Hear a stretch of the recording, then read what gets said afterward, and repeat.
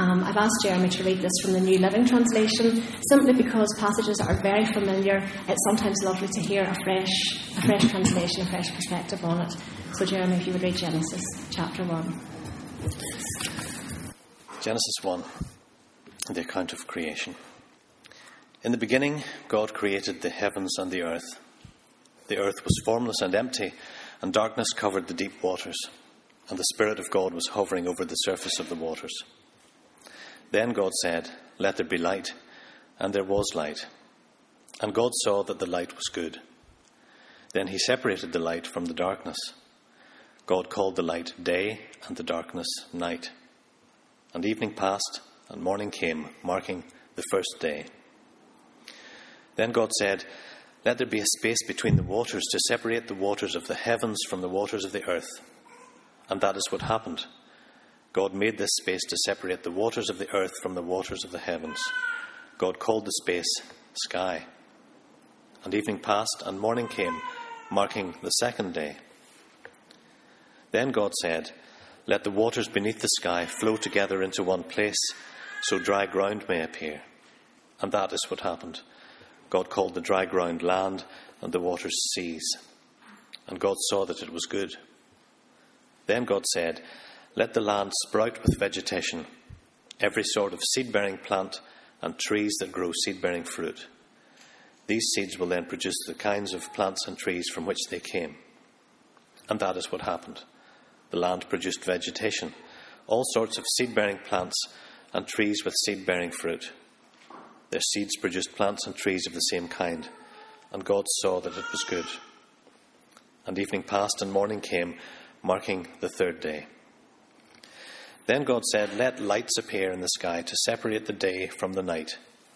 Let them be signs to mark the seasons, days, and years. Let these lights in the sky shine down on the earth." And that is what happened. God made two great lights, the larger one to govern the day and the smaller one to govern the night. He also made the stars. God set these lights in the sky to light the earth, to govern the day and night, and to separate the light from the darkness. And God saw that it was good. And evening passed, and morning came, marking the fourth day. Then God said, "Let the waters swarm with fish and other life. Let the skies be filled with birds of every kind." So God created sea creatures and every living thing that scurries and swarms in the water, and every sort of bird, each producing offspring of the same kind. And God saw that it was good. Then God blessed them, saying, "Be fruitful and multiply. Let the fish fill the seas, and let the birds multiply on the earth."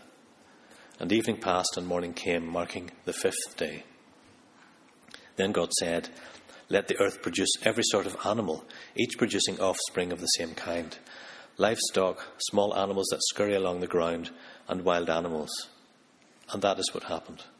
God made all sorts of wild animals, livestock, and small animals, each able to produce offspring of the same kind. And God saw that it was good.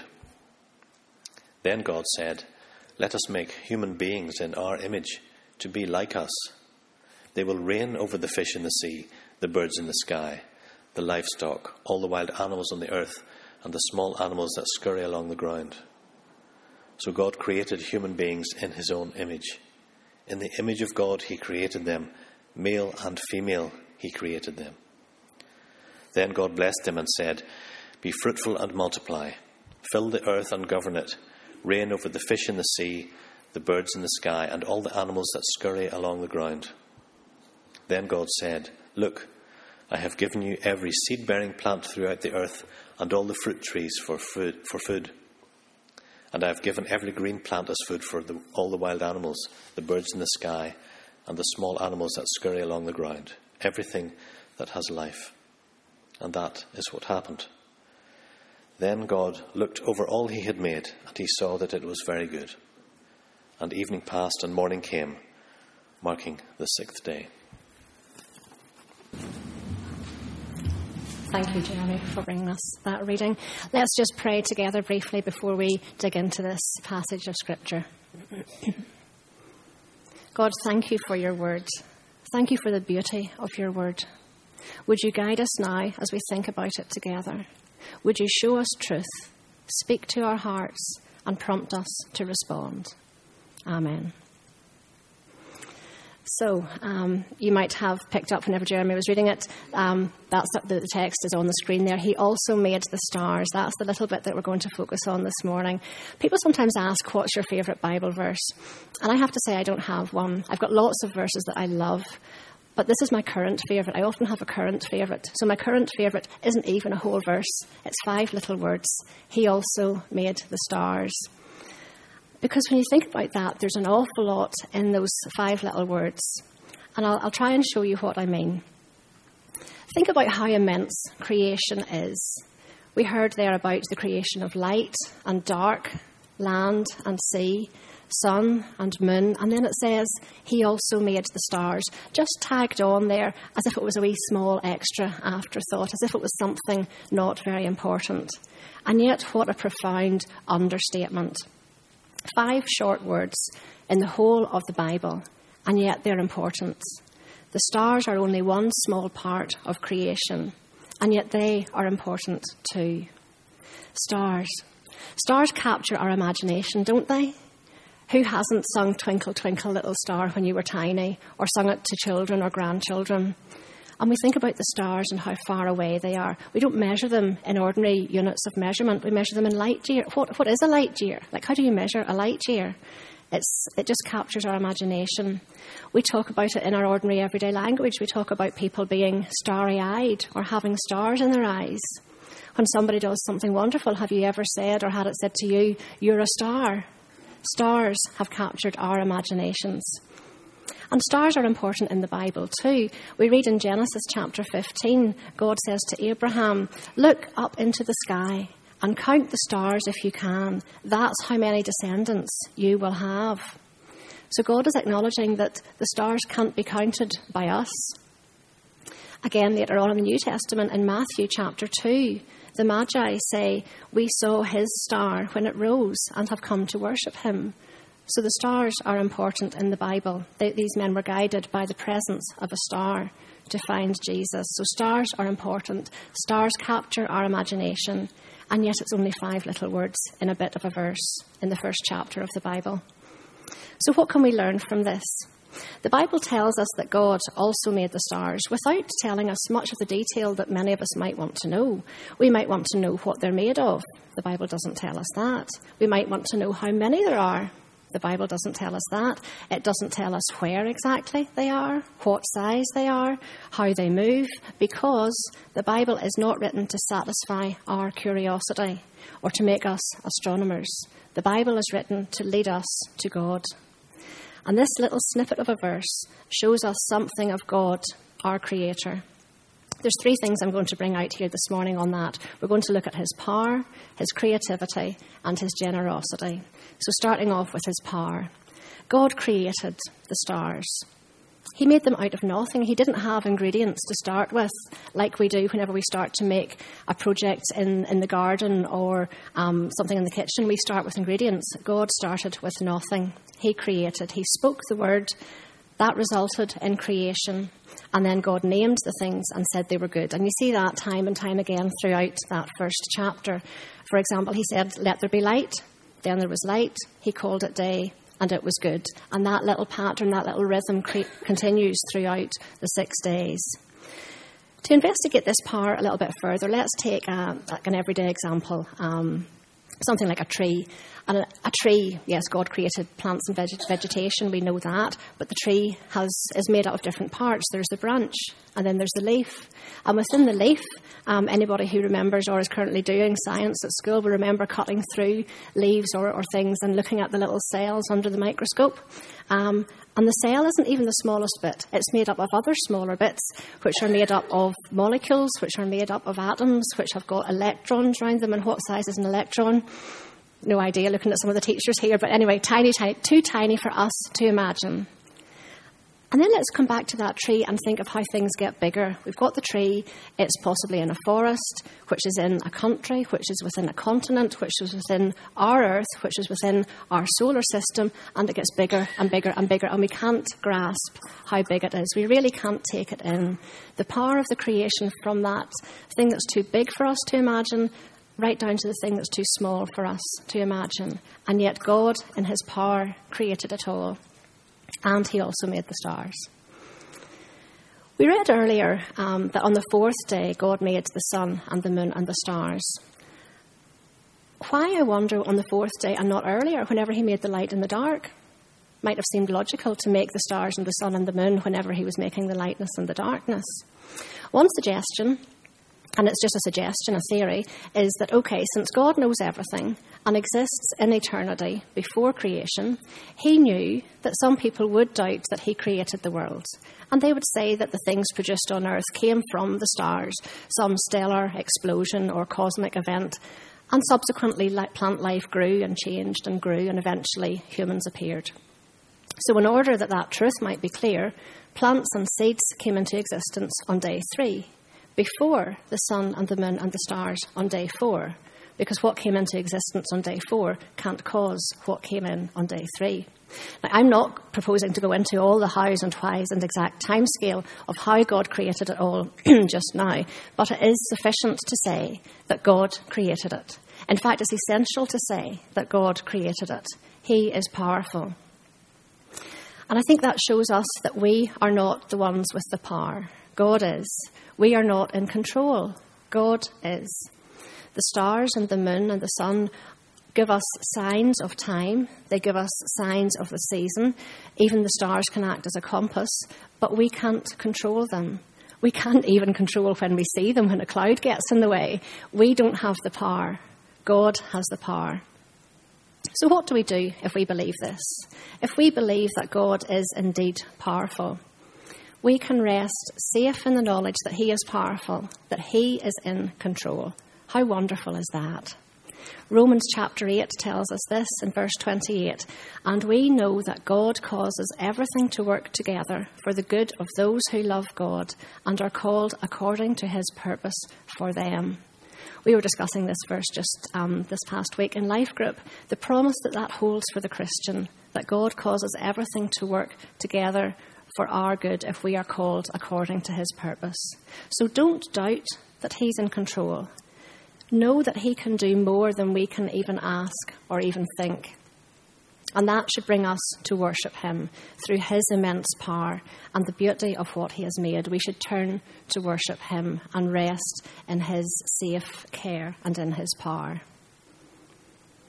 So moving on to God's creative side then. The stars are beautiful, aren't they? They're lovely and twinkly, and there's so many and different pictures and things of them. They're diverse. Constellations. They seem to go on and on and on into the distance forever. And I was thinking too about other aspects of creation and God's creativity as he's painted the stars in the sky. Think about your eyes for a moment. Think about how he created our eyes, because there's wonderful creativity in there too. Our eyes, of course, he's made them that we can see, but what intricate beauty and what creativity lies within them. First of all, we've got 2 of them so that we can have a better perception of distance, get a clearer picture of what we see. The pupil is made to adjust according to the light level in the room or outside. Tiny little muscles make the pupil widen and contract so that you can see just clearly. Even the iris, we don't all have the same colour of eyes. God has, in his creativity, given a whole range of different colours. And it's not even a solid block of colour. If you look in the mirror or look into somebody else's eyes later on, you'll see that there's lots of tiny little flecks, lighter bits and darker bits. How amazing is that? How creative our God is. And when we take it out to the whole of creation, if you imagine like a giant canvas, I love the beauty of this, the creativity of this picture. God, in days 1, 2 and 3, he made different spaces. And then days 4, 5 and 6, he filled the spaces. I'll show you what I mean here. Thanks, Lorna. So on day 1, he made light and dark. So we've got a little image there just to represent light and dark, day and night. On day 2, he created a space to separate the waters on the earth from the waters above the earth. So we have waters and sky. On day 3, he created dry ground, which was the land, and the waters, which made the sea, and vegetation and plants, which have seeds. So there's 3 spaces which God has created. On day 4, he fills the spaces which he created on the earlier days. So on day 4, we have the sun and moon and the stars to fill the night and day. On day 5, we have the fish and the giant sea creatures. I wonder what the giant sea creatures all are. Fish and giant sea creatures and birds of every kind. On day 5, filling the waters and the sky, which were made on day 2. Do you see the pattern developing there? And then on day 6, he made the land animals and the human beings, filling the dry land and the plants which he created on day 3. So the wonderful canvas of creation is creative in its very self.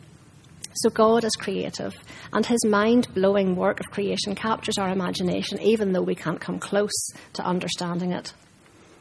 And the Bible also told us there that we were made in his image. So what? What do we do with that knowledge? How can we be creative? I would suggest that there's several different ways that we can respond to his creativity. Perhaps it's simply by stopping and appreciating the beauty of creation. Maybe for you it's in worshipping the one who placed this beauty around us. Perhaps we can be creative in how we think about serving others. Maybe it's helping someone, visiting someone, inviting someone into your home, giving somebody your time. How we serve others can be our expression of the love and the creativity of our Maker. How about this idea, being creative in how you use your time? The next time you stop for a sit down and a cup of coffee, I challenge you not to switch on your mobile phone or open a book or a newspaper or flick on the TV, but simply sit and worship God by turning your thoughts to him, thank him, and allow yourself to sit consciously enjoying his presence for a while, enjoying the presence of our creative God. And finally, we move on to our generous God. I think this tiny little snippet of a verse, he also made the stars, also shows us how generous God is. We've had light and dark. We've had sun and moon. I would suggest that the stars are more than enough. And there are so many aspects of God's creation which are more than enough. The stars are more than enough. Yes, they give us some light, but they also give us pure delight. They're beautiful and twinkly. Artists have named them in constellations, and you can be looking at the same stars whether you're here or far away. And there's other aspects of how God created us that are more than enough as well. Let's think of our sense of taste. Our sense of taste is obviously useful to warn us of danger if something might be harmful for us to eat, but our generous Creator allows us to find pleasure from it too.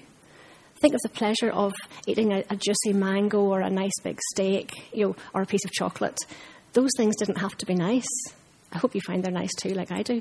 But those things didn't have to be nice, but God has given us pleasure in taste as well as warning us of danger. Think about our hearing. Hearing obviously is a useful survival sense in terms of communication and warning us of danger. But what about listening to the birds sing in the morning? What about the pleasure of listening to music? God didn't have to make that pleasurable, and yet how thankful we are that he did. He gave us more than enough when he created. Think of the sense of smell. Again, smell can warn you of danger, so you could say that it's pretty essential. But what about the anticipation when you walk past a restaurant and you smell lovely food? That didn't have to be nice, but God gave us the pleasure in that. What about how the sense of smell can evoke memories?